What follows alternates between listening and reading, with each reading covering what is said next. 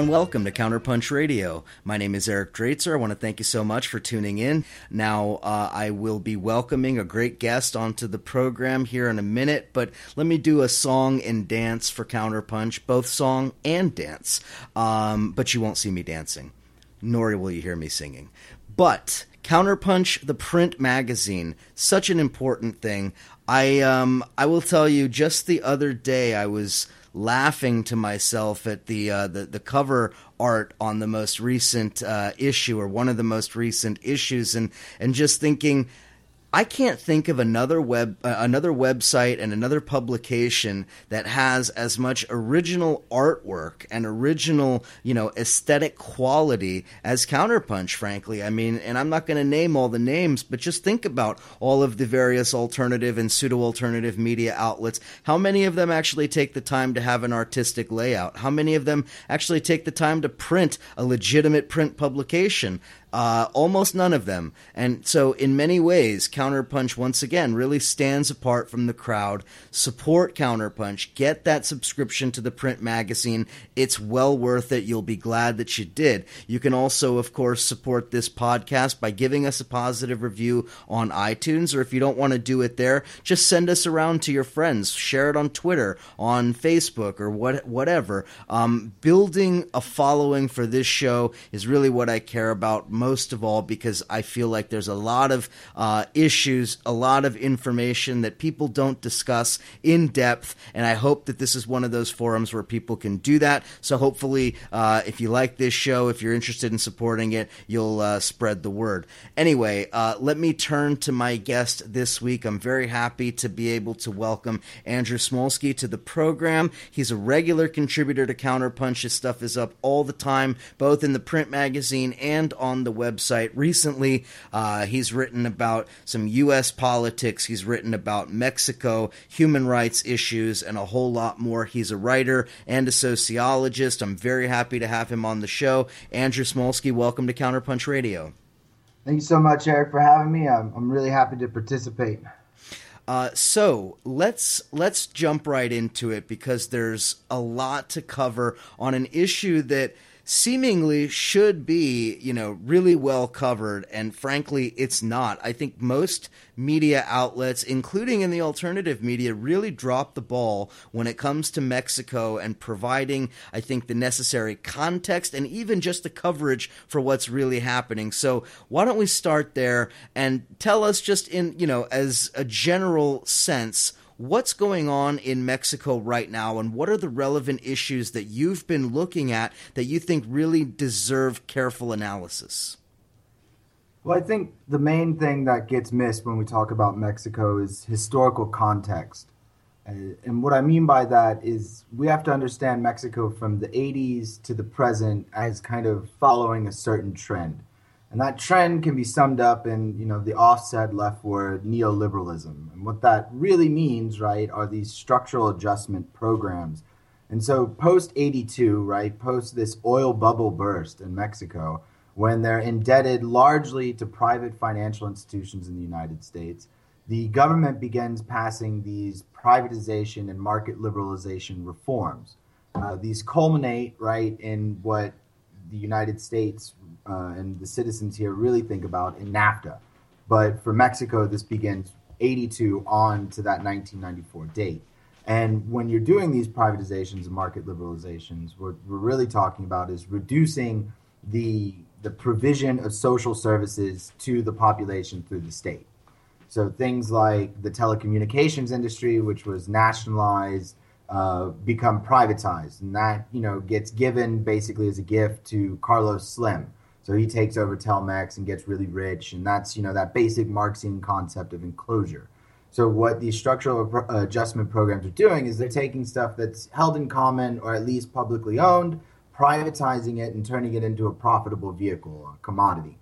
So to think about why Mexico is the way that it is today and the violence that we're seeing today is to understand that process went on, that all of this social wealth is taken and privatized and given over to basically transnational capital, in the form of domestic elite, in the form of international elites, but in the end, always in the guise of kind of transnational capital and under the auspices of U.S.-backed economic policy. That's what NAFTA is. That's what the structural adjustment programs are. If it's the IMF and the World Bank saying it, it's still coming principally from U.S. institutions. So I think that historical context is always key and not like technically missing, but in a lot of ways not brought in the proper context. So understanding violence is to understand economic violence is driving criminal violence and driving the corruption. I think that's the first major point. And so what we see, right, when we take in these structural adjustment programs is, an initial drop in the poverty rate. And the reason why is, you kind of can fake what the foreign direct investment's doing. So there's this initial flood of money, right, that kind of covers over the loss of all the social wealth. Well, as that kind of effect begins to wane coming into the mid-2000s, so 2006, what then starts to ramp up is the militarization. So, the economy is stagnating. It's starting to only grow at 2%. And in order to deal with the fact that it's stagnating and in order to kind of find a culprit, you have basically the drug war gets the limelight.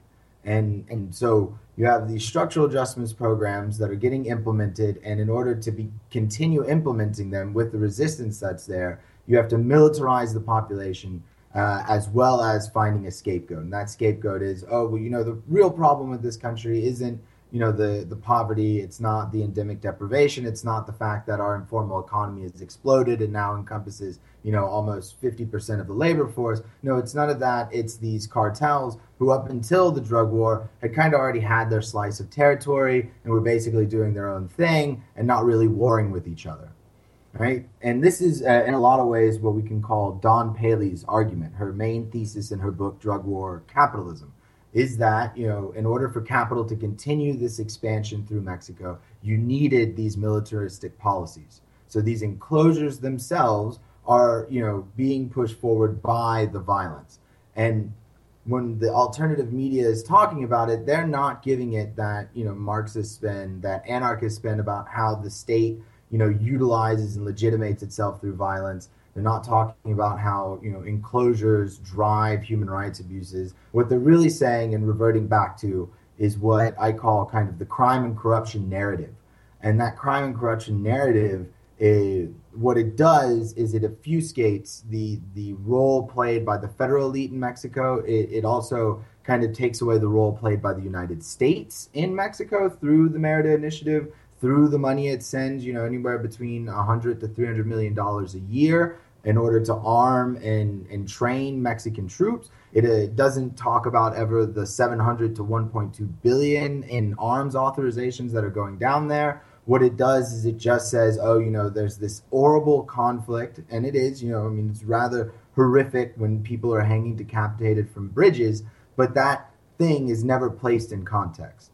And so what you need to do is historicize it, economize it, politicize it, and then figure out, through those different perspectives, what's the best way to go forward after that, understanding that the enclosures are a result of this militarization and they themselves are a result of kind of this giant U.S.-backed process of privatization.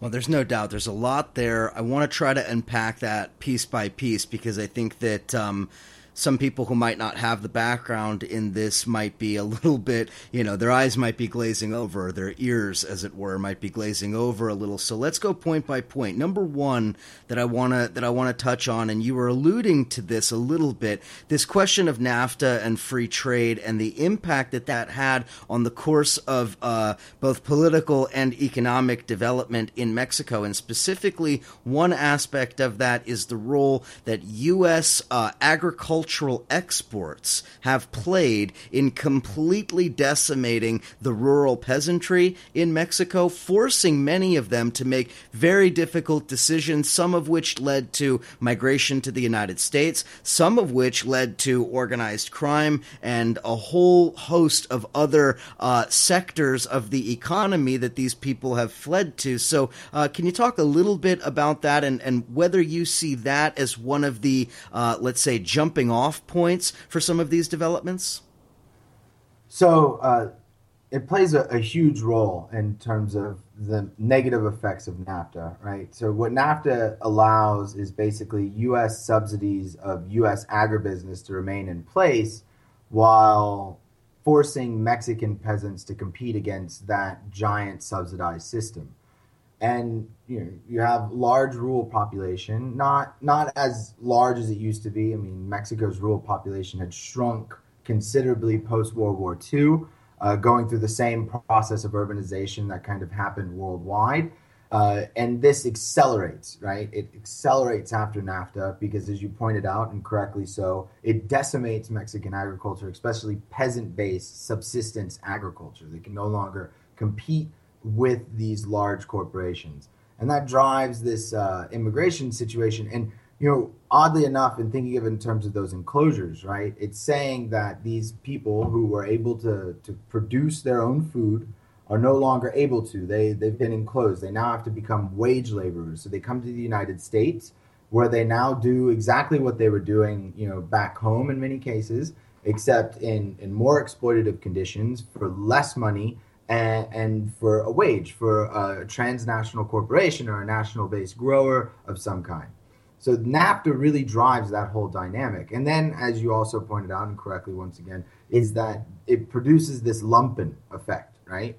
Because not everybody is going across the border to now pick food in the U.S. agriculture sector or work in the construction sector, et cetera. Some of them remain.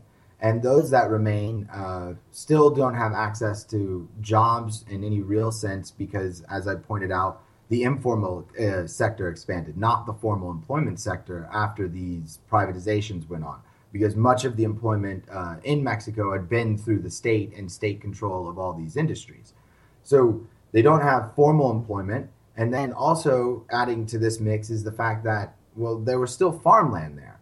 So cartels are able to go in and then begin utilizing that farmland to produce the drugs. So you have a lumpen proletariat that is produced from these policies as people aren't able to access formal employment anymore. You also have the fallow farmland that's now being occupied in order to grow these drugs. And then you have the enclosure that happens, and then therefore the proletarianization of once peasant populations and peasant agriculture as they immigrate to the United States or continue now to work for transnational growers in Mexico. Absolutely right. And now the other aspect of that you kind of were touching on in your initial comment that I want to highlight for people, you mentioned the Merida Initiative. And the Merida Initiative is very important, both because it is the infusion of massive amounts of American cash in the form of weapons, in the form of mercenary companies that provide training and assistance to the local law enforcement, to federal agencies in Mexico, the hardware and all of that comes with that. But at the same time, this is also part of a broader initiative by the United States, which includes Central America, the militarization of the authority of the state in Honduras, the militarization under the so-called Project Colombia in Colombia, of course, the so-called drug war. Mexico figures centrally in that, both as a supplier, but also as this critical transit point. And so part of what's happened is that the militarization is part of this much larger process of creating the infrastructure of this profit-generating drug system. Well, Plan Colombia was the basic framework for the Merida Initiative, which is why, as your guest, Laura Carlson, and I recommend everybody go back and listen to her episode on Counterpunch Radio as well to get more context. As she pointed out in an article for the Americas program a while back, Plan Mexico or Merida Initiative was basically just Plan Colombia repackaged now. Exactly. Yep. Plan Colombia is now called Peace Colombia because now they've went through the peace process. However, the ceasefire, actually, it's not a peace agreement. So they have the ceasefire and now Peace Colombia, but and continuing with what you were pointing out, this is still about militarization. It's still about the maintenance of military bases. It's still about the maintenance of the paramilitary forces of the state within these countries, along with the military connections, because that's what is really valuable, right? We saw that in Egypt, actually, that The United States didn't have to worry about losing Mubarak because they had the connections to the military. Same in Mexico, they have connections to the military, so it's not a problem if they lose the formal representative framework of the state, because those connections with the military are maintained in Honduras, maintained in El Salvador, maintained in Guatemala, continuing into the present. And that's a long trend. 70 years, more so, you could really say, since the Monroe Doctrine, but at least 70 years of this kind of really brutal policy in Central and South America from the United States, where you militarize governments and, repress dissent. Absolutely. And then the final piece that I want to bring in before we start touching on some of the social conflicts that we're seeing now, and that you were touching on earlier as well, is privatization, right? The privatization in for purposes of exploiting the energy sector, bringing in fracking, seizing land for the purposes of generating wealth for a tiny oligarchy that is really benefiting from this, and that is really one of the central issues that is driving a lot of the activism that's going on in Mexico. And it's the activism that really, I think, is important to highlight, because a lot of the violence, a lot of the really awful and brutal repression that we've seen has been around activism that is spurred on by this privatization push. Most definitely.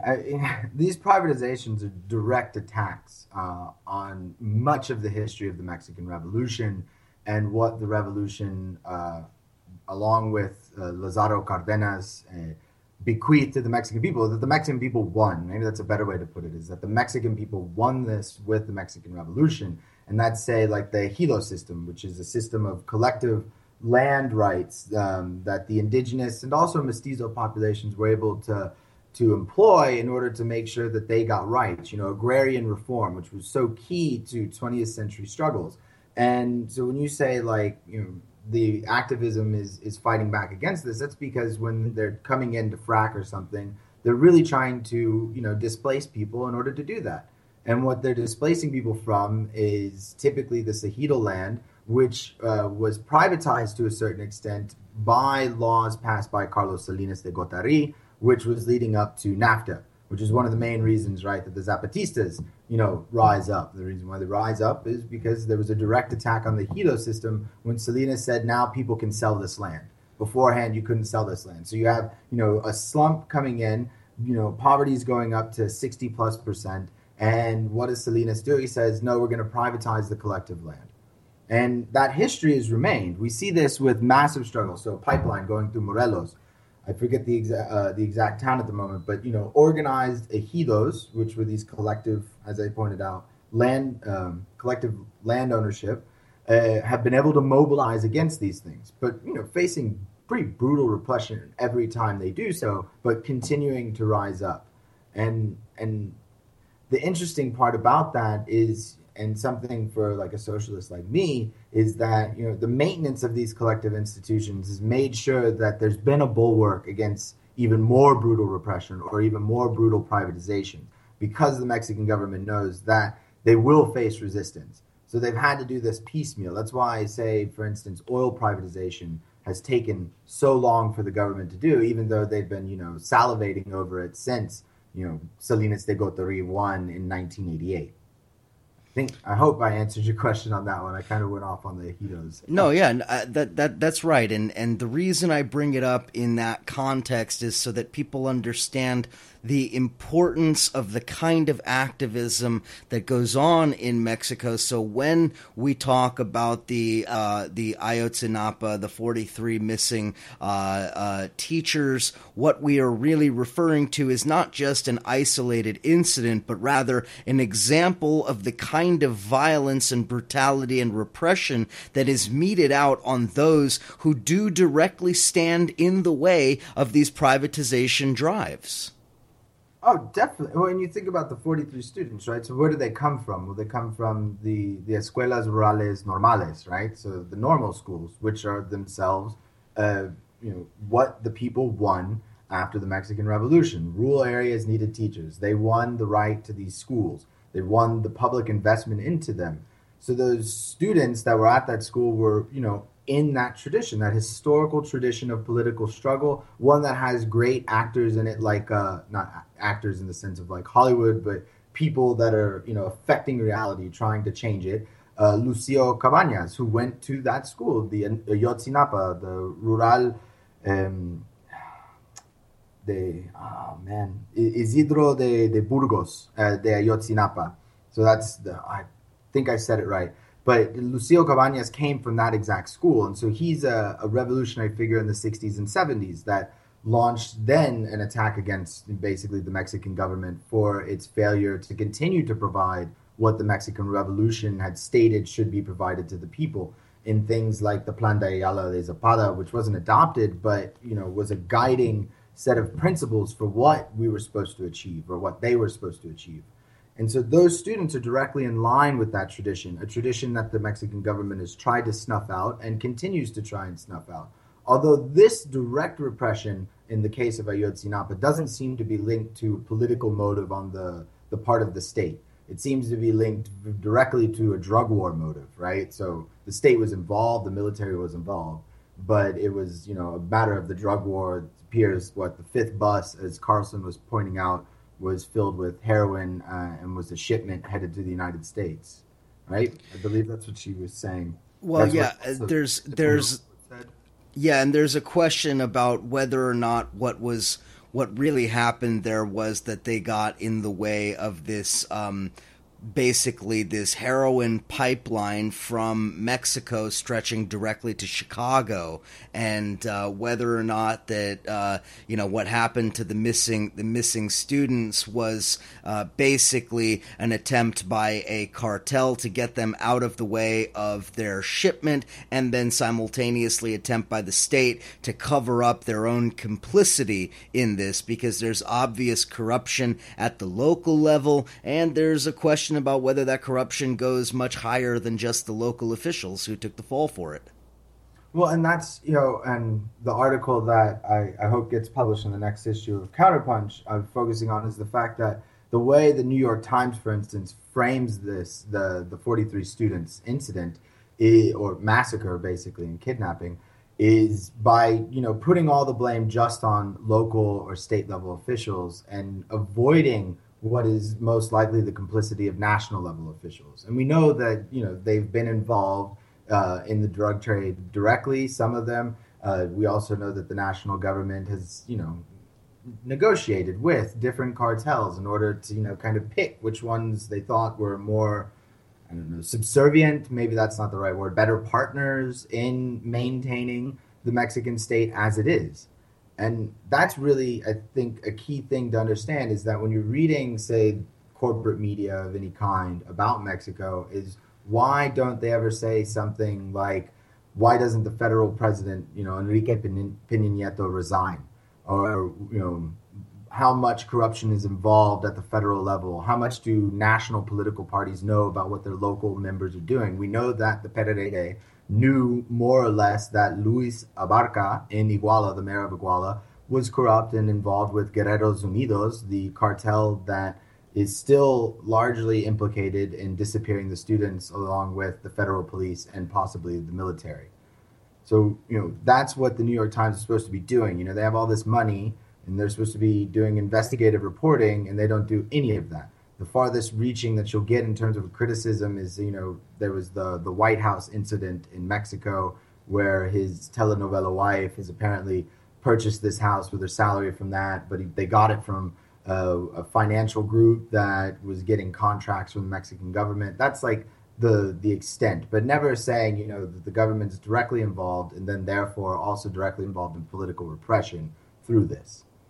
Well, yeah, and again, I mean, it also obviously calls into question not just the president himself, but his own legitimacy, because we have a lot of very good evidence, including firsthand accounts from people who say that election was stolen completely, right? Including what's his name, Alvarado, I forget, or Maldonado, I forget what the guy's name was, who is that hacker who basically admitted that he stole the Mexican election for Peña Nieto. There's a lot of uncomfortable questions that come to the surface for a key U.S. ally and a key Obama administration ally when you start questioning the criminality of Mexico's government all the way to the top.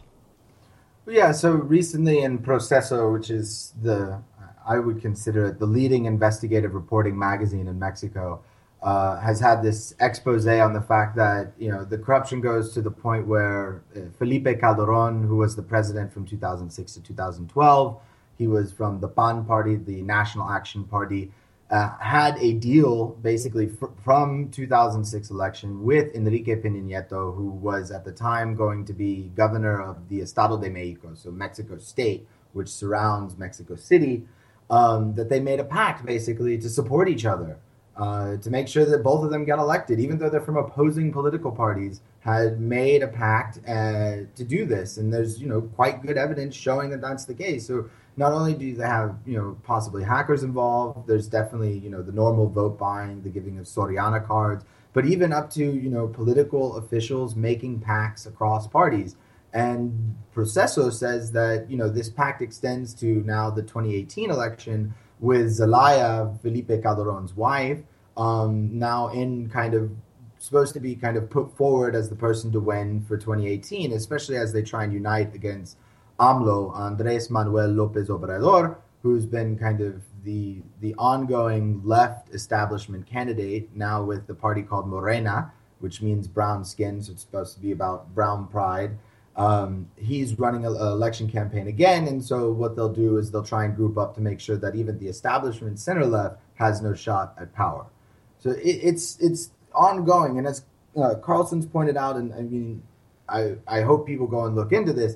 Elections have been stolen twice before that we know of in Mexico. The big one was in 1988 when Cardenas' son, Cuauhtémoc Cárdenas, in the newly formed PRD, so the Partido de the Democratic Revolutionary Party, or Party of the Democratic Revolution, was running for president. They had just developed this party, and the moment that the tallies being brought in, all of a sudden the machines go down. And when they come back up, Carlos Salinas de Gortari of the Institutional Revolutionary Party has won. In 2006, it was 0.56% of the vote. Actually, the pact that they were talking about between Calderón and Peña Nieto covers roughly 200,000 votes, which goes more or less along with the 0.56%. Yep, that's exactly right. All right, let's take a break, and on the other side of the break, I want to talk a little bit about what's going on in Oaxaca right now. There's a historical reason why we want to pay attention to Oaxaca in recent history and in what's happening there today, because it obviously relates to what we're talking about, and a few other topics I want to touch on. So anyway, stick with us. I'm chatting with Andrew Smolsky. You're listening to Counterpunch Radio. We will be right back.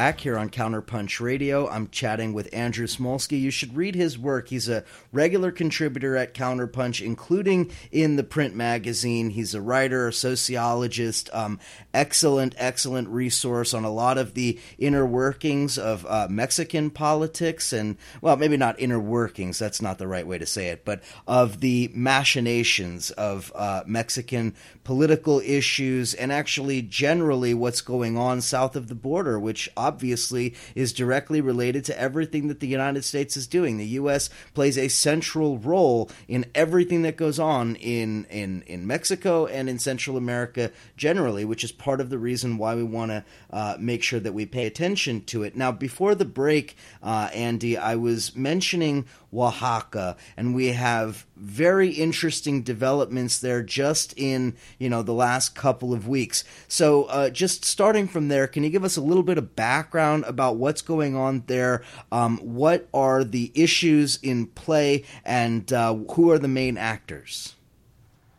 Okay, so we can start from basically the beginning in terms of 2012. So let's start from 2012. So 2012, Enrique Peña Nieto gets elected in Mexico, and he begins what he calls the Pacto por México. And in this Pacto por México, the three main parties join up, the PRI, the PAN, and the PRD, and they decide to initiate several structural reforms. One of the principal reforms that they were focused on doing was an education reform.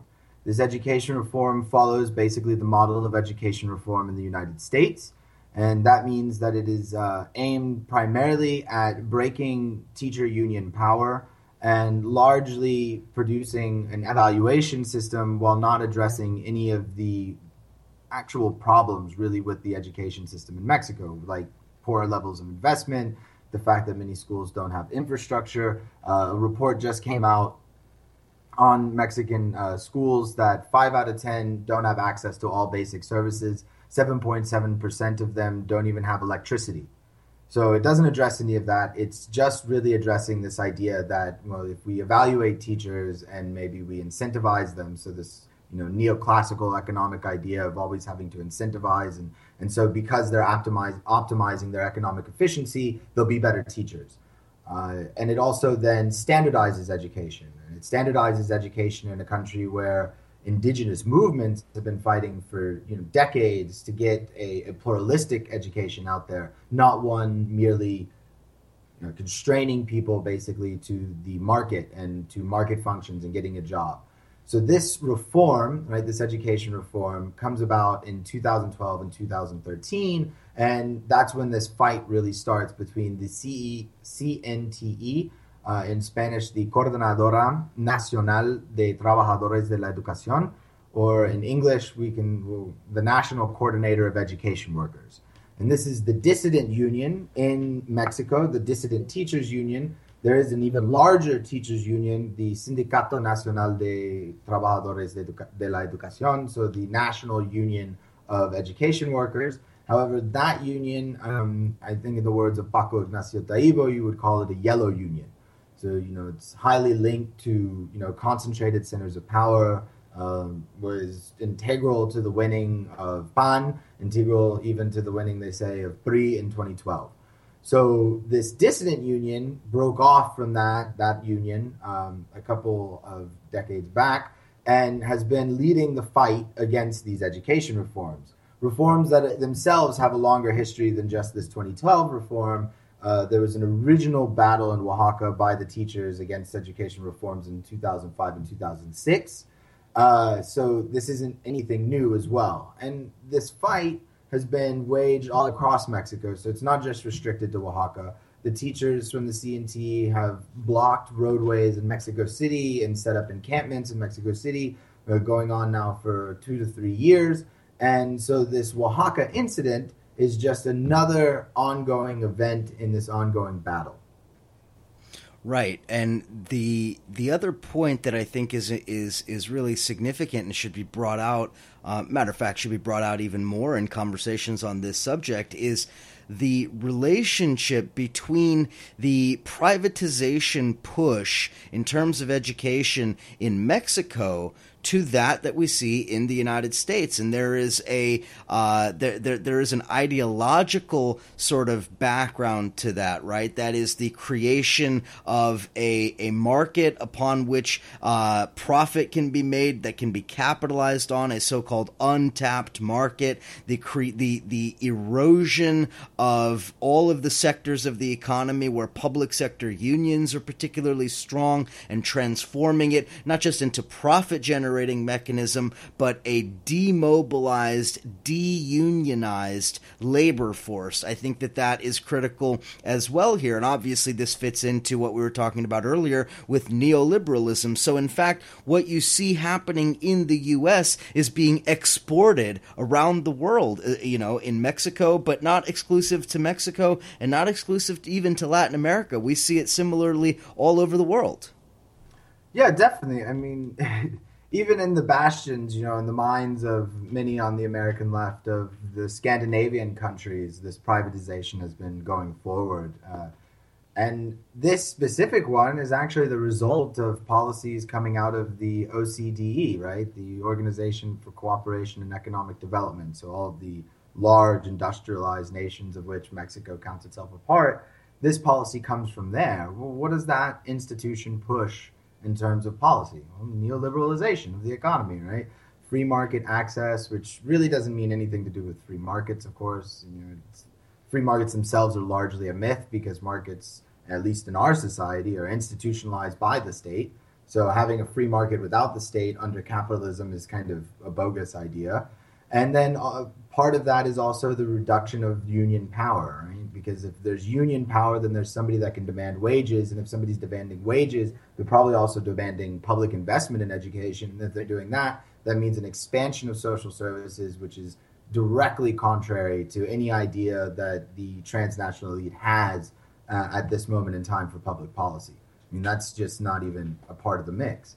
And so, what would be really cool, right, if you could think about it, is massive solidarity networks between, say, Chicago teachers and the CNTE and teachers in Guatemala and teachers, around the world, recognizing that they have this shared struggle against that neoliberalization.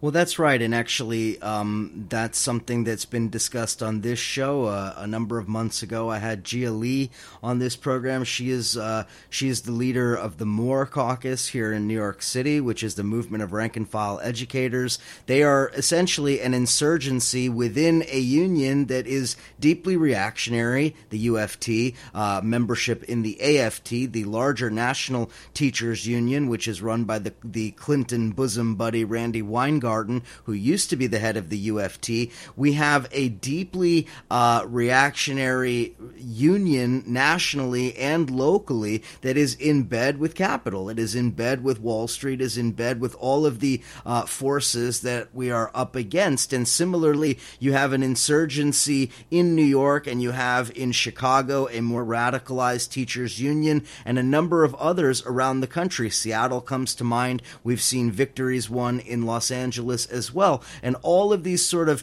union or intra-union insurgencies certainly stand in solidarity with the comrades in Mexico. But to your point, how much tangible connection is there really? I mean, it's one thing to issue a statement in support of teachers in Oaxaca. It's another to organize buses, to get people there, to be involved on the ground. And so the kind of resistance you're talking about, it's partially there, but it's maybe just in an embryonic form. Well, I think we're definitely at that stage right now. It's kind of, my utopic vision is we're looking at a resurgent left. The ideas are out there. People are discussing them again. As you pointed out, there's rank and file movements against kind of the stagnant, decaying bureaucracy of the old labor movement that allowed itself to be completely co-opted by centers of power. And with those movements, as they start to see that they share this struggle, that this privatization of education is not just something going on in the United States, it's going on in Mexico. And by connecting themselves, and I think a beautiful point you made, right? Getting on buses and going down to Oaxaca, stand at the barricades with your fellow workers. And then by doing so, also begin to break this idea that has allowed people like Trump to kind of grow, right? Is that, the working class has been kind of co-opted by xenophobic, reaction and stuff. No, no, no, no. Here's a chance where the working class can begin to develop international solidarity. We bring that international solidarity back. We also get to break then the idea that the Dems have a hold on multiculturalism, on this idea that we can have pluralistic societies, that we can have internationalism again. And so, that's a hope, right? We see some of it happening. I don't see too much, but some of it's developing as an embryonic state, as you said. Yeah, well, we can hope so. The other question I want to bring up here, and I think it's relevant to this particular part of the conversation, and it's really genuinely a question. To what extent, based on your research, I know you were just in Mexico recently, to what extent are there connections between some of the resistance, that the communities that are putting up resistance in Mexico with those similar communities that are putting up resistance in other parts of Latin America? For instance, in Honduras, where we have a deeply right-wing government that is backed by the United States, Hillary Clinton, of course, playing a central role in the coup in 2009. That government is involved in vicious, murderous repression of indigenous communities, of peasant communities, especially those that are in prime real estate territory along the Caribbean coastline. Similarly, we've seen in El Salvador deep repression against activists, particularly unionists, around issues like the privatization of their public utilities. We see in other parts of Latin America as well. So I'm wondering, do we have any evidence of solidarity networks emerging within Latin America and within Central America between Mexico and some of these other countries? I mean, we've seen certain actions, right? So the recent Caravan for Peace that Laura was on is one of these actions. There's usually, like you say, communiques that go out, but I haven't witnessed personally, beyond the normal kind of international civil society, say, going to pay respects to the Zapatistas and participate in La Escuelita. Beyond those kinds of actions, much yet. I think it's growing. I think there's an idea, but we still haven't reached, Che's dream of a united Mesoamerica. And that's still far off. And it's going to require a lot of work, I think, on the part of activists to begin reaching out to each other, to not stay within their groupsicles, but to be continuously, in a really bad way, networking. I mean, let's co-opt that word from the business community. The activists have to start networking with each other, recognizing the connections between these struggles. So the elements are in place, but I don't think that they've been leveraged yet, not in the least. Right. Well, we saw a little bit of an upsurge in focus on some of these issues with the assassination of Berta Cáceres a couple of months ago, and it's gotten some play on the left here in the U.S. and obviously because it has implications with the presidential election and Hillary Clinton and all of the rest of that. So there have been some incidents that really have made sort of international headlines. But yeah, I mean, without the creation of real, honest-to-God international solidarity networks, solidarity meaning action rather than just words, unfortunately, then what we're looking at is what we're so often faced with on the left: disparate groups working at their own, their own localized issues, their own localized agendas, without broadening the scope and creating a cohesive, internationalized resistance. Yeah, I mean, think about it this way. What have you seen personally about the CNT in terms of American media so far? Exactly. That's precisely my point. Yeah. So I mean, yeah, and you're spot on with it, because I mean, if you can't get the corporate media to notice, then that means we haven't done our job, right? That means that the powers that be still don't even care enough to pay attention to the fact that 8 people were murdered by the federal police in Nochichlan, Oaxaca. So yeah, that's I think really harming us, because we need those solidarity networks in place, and they should have already been in place actually from all of the actions that occurred around the 43 students here in the United States. And I think part of the reason why the internationalism doesn't grow is these groupsicles, this idea basically that these movements were restricted largely to Latina communities here in the United States and didn't, branch out to other communities. So, when you heard about the 43 students, at least in my household, it's because Univision was on. But if we put on anything else, not a peep. And that's the same thing now. So how do we go about building international solidarity networks that can become institutionalized, crystallized as a part that we can call upon quite readily to mobilize? So, this is June 19th that these 8 people were murdered. We still have had no peep, other than what is the media has been fawning over the Tres Amigos conference. So Justin Trudeau, Barack Obama, and Enrique Peña Nieto, doing a bad handshake. That's what they've been focused on while these teachers are getting assaulted and repressed in Mexico. And imagine, this is what I've been thinking about a lot. Imagine if that was Venezuela, right? Imagine if the Venezuelan government had sent in, hundreds of troops armed to the teeth, or not troops, police armed to the teeth, killed 8 people, harmed another 23, hospitalized several others. How quickly would that reaction have been? Oh, we know exactly what would happen. They would be doing what they're already doing. They'd be calling for intervention. They'd be calling for the removal of the government and God knows what else. Yeah, and so since this is, technically an official ally of the United States, Mexico, the media is not going to act in that way at all because they're pursuing U.S.-backed economic policy. They're pursuing U.S.-backed immigration policy, right? We send them tons of money, and part of that money gets used to harm and commit human rights abuses against Central Americans coming up from Honduras, from Guatemala, from El Salvador. And the reason why they don't even have to make a peep is because there is no solidarity network. No one's barely talking about it except in the alternative press. So the Real News has been good about publishing stuff about it. Counterpunch has put out some articles.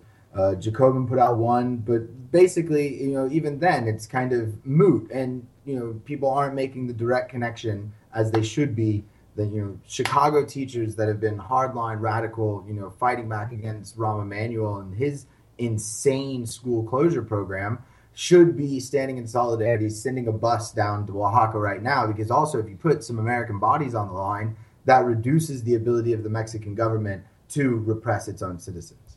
Because the moment that Americans start dying or get injured, then the American government actually has to say something. That's right. That was what we did in Nicaragua in the 80s, right? Wasn't that the whole thing? Yeah.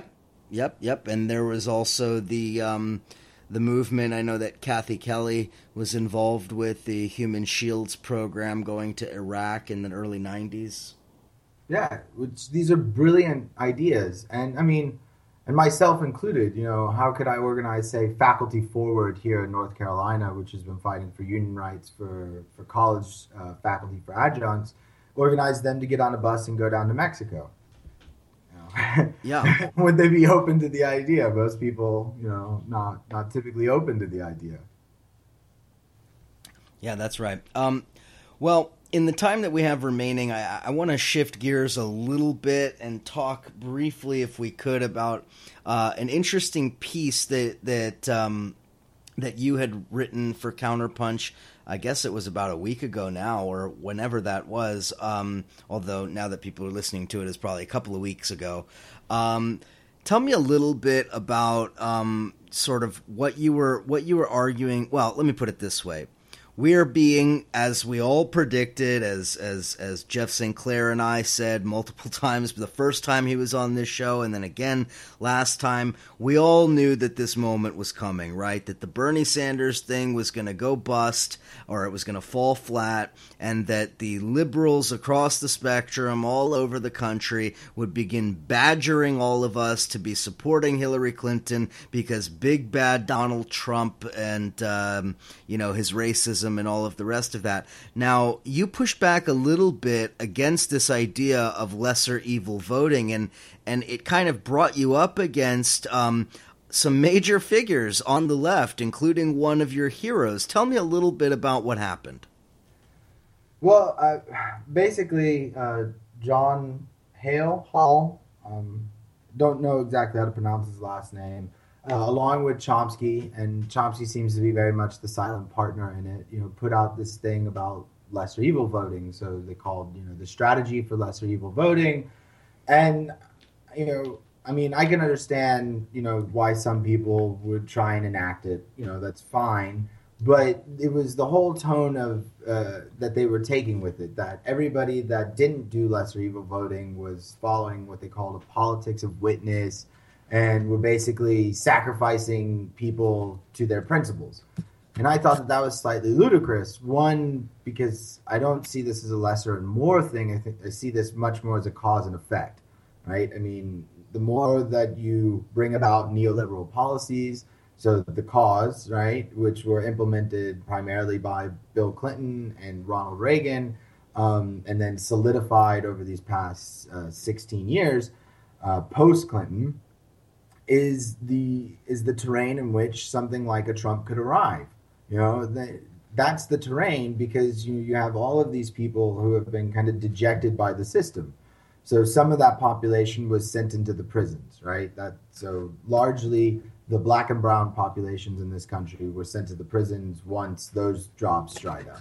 And then the rest of them were allowed to kind of just stew. So the white workers that were dejected by this, the deindustrialization of the Northeast and so on, they were kind of left to stew with their anger and blame immigrants. And that's who they were told to blame. And not just by the Republicans. I mean, the Democrats leveraged that too. Actually, even Sanders used to utilize that economic nationalist rhetoric against immigrants, but toned that down a lot, thankfully, when he was making his campaign this time around. So when we think about why I'm going to write something against lesser evil voting, why I think that strategy is bogus, it's because they're blackmailing us. Really, they're saying that since we won't vote for Hillary, us people that say never her, we're going to cause more pain. And what we can do maybe hopefully is stave off another 4 years.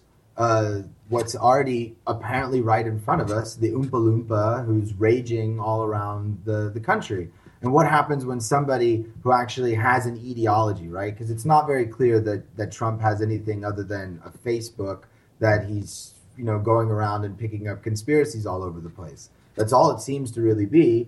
What happens when somebody that's on the alt-right, that's prim and proper, gets the stage? Because then we did another 4 years of Hillary with these poor policies that have just left everybody in the dust. Wages are stagnant. Unemployment still remains, the real number, U6, around 10%. People aren't doing well in the country. Most people do not even have $1,000 in a savings account to deal with an emergency. And that's what we're told, to let limp on a little bit longer in the hopes that somehow the left gets its acts together and organizes. But how's it going to do that when it really seems to believe that our dead end is the Democratic Party, and maybe one day that'll break to the left a little bit more?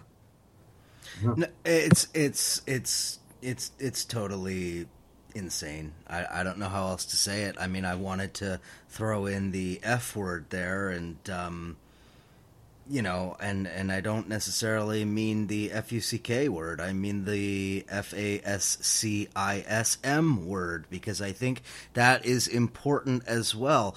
Look, the reality is, and I've said this a million times, and probably people who listen to me and follow me on social media are probably tired of hearing this, but I'll say it again. Trump himself does not scare me.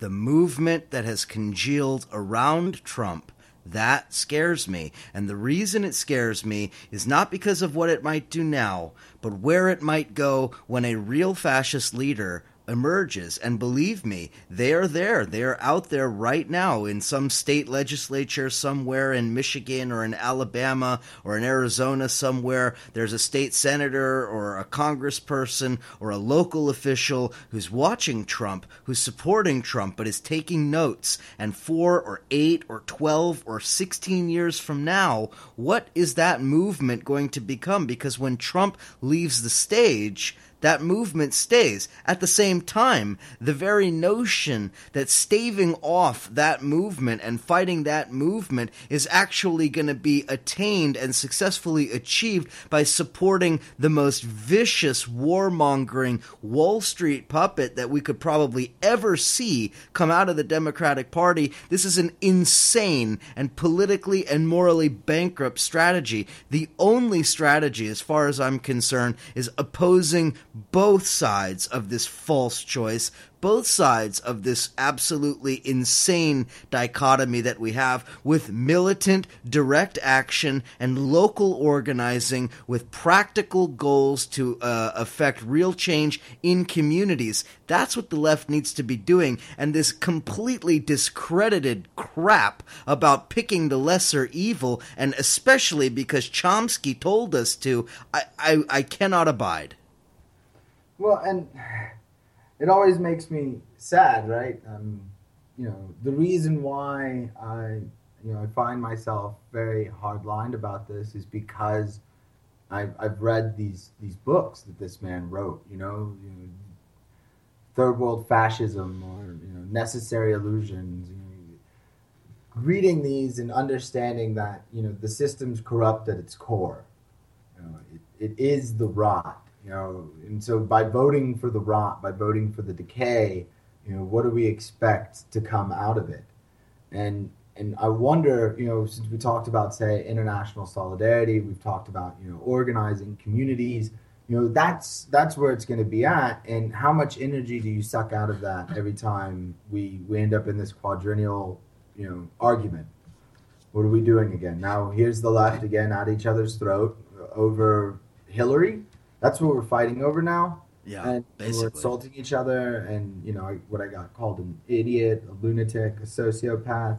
I much doubt that I'm any of those things. I'm just appalled by Hillary. I'm appalled by somebody that can harm people I love in other countries. This is somebody that has stated during the New York Daily News interview with her that she would expand Plan Colombia style programs, policies around Central and South America. Well, what does that mean? That means further militarization. This is a person who, with her husband, right, she wasn't really in power, but supported the policy of NAFTA, which pushed the immigration and then also the militarization of the border. And the fact that I know that the border was militarized during the 90s is because Chomsky used to state that that's when it did get militarized. He used to have this thing where he would state, the border was largely porous, which was in many ways correct. Running up to this, and then once you get NAFTA, once you get the free movement of capital and goods across the border, that then we shut down the free movement of human beings.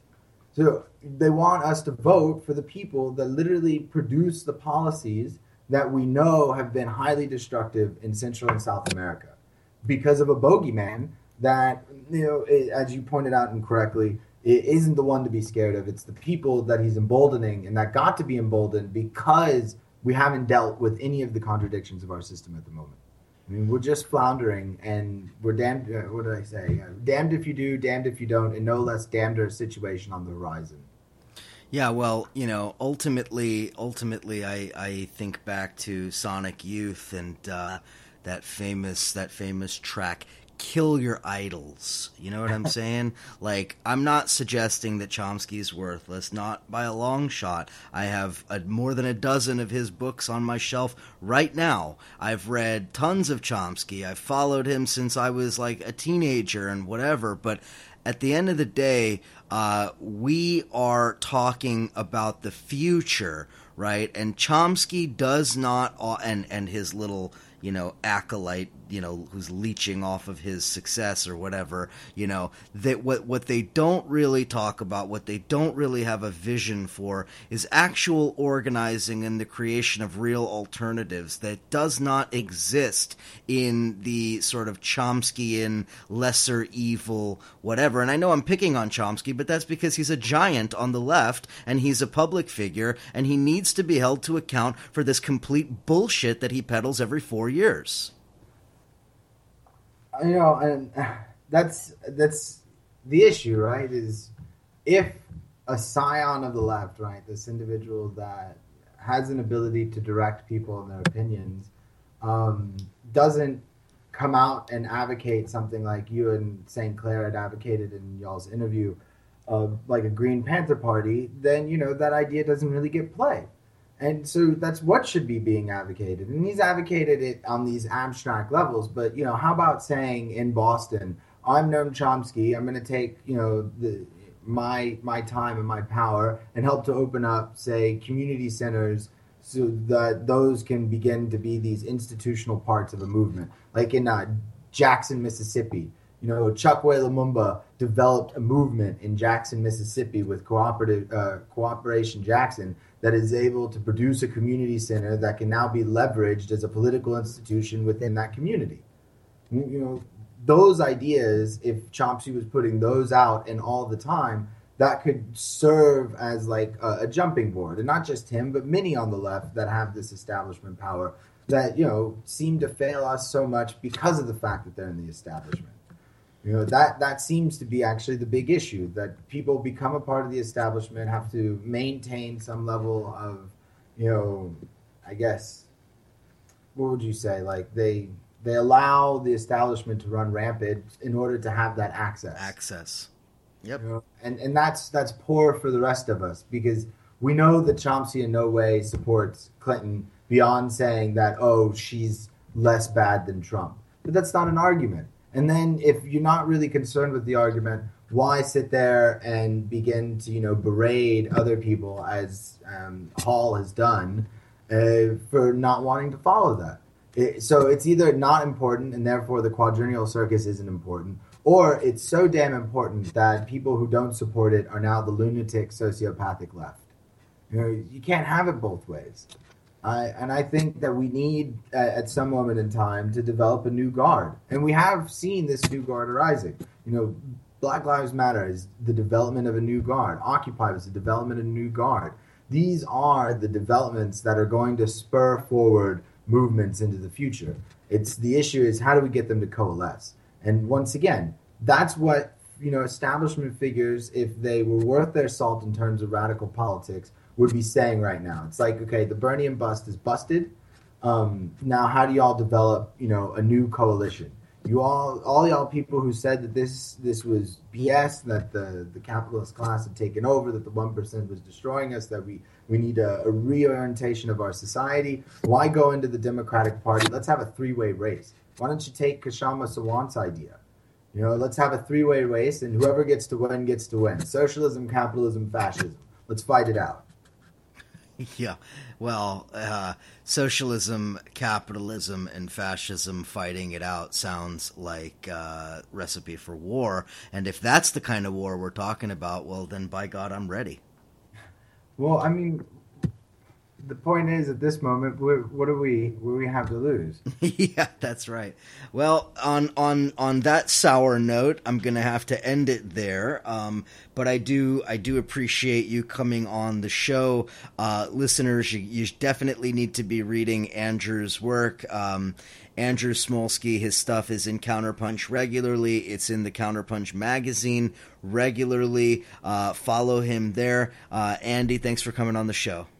Thanks for having me, Eric. It was a great time. Talk soon. Listeners, thank you as always, and I will speak to you again next week.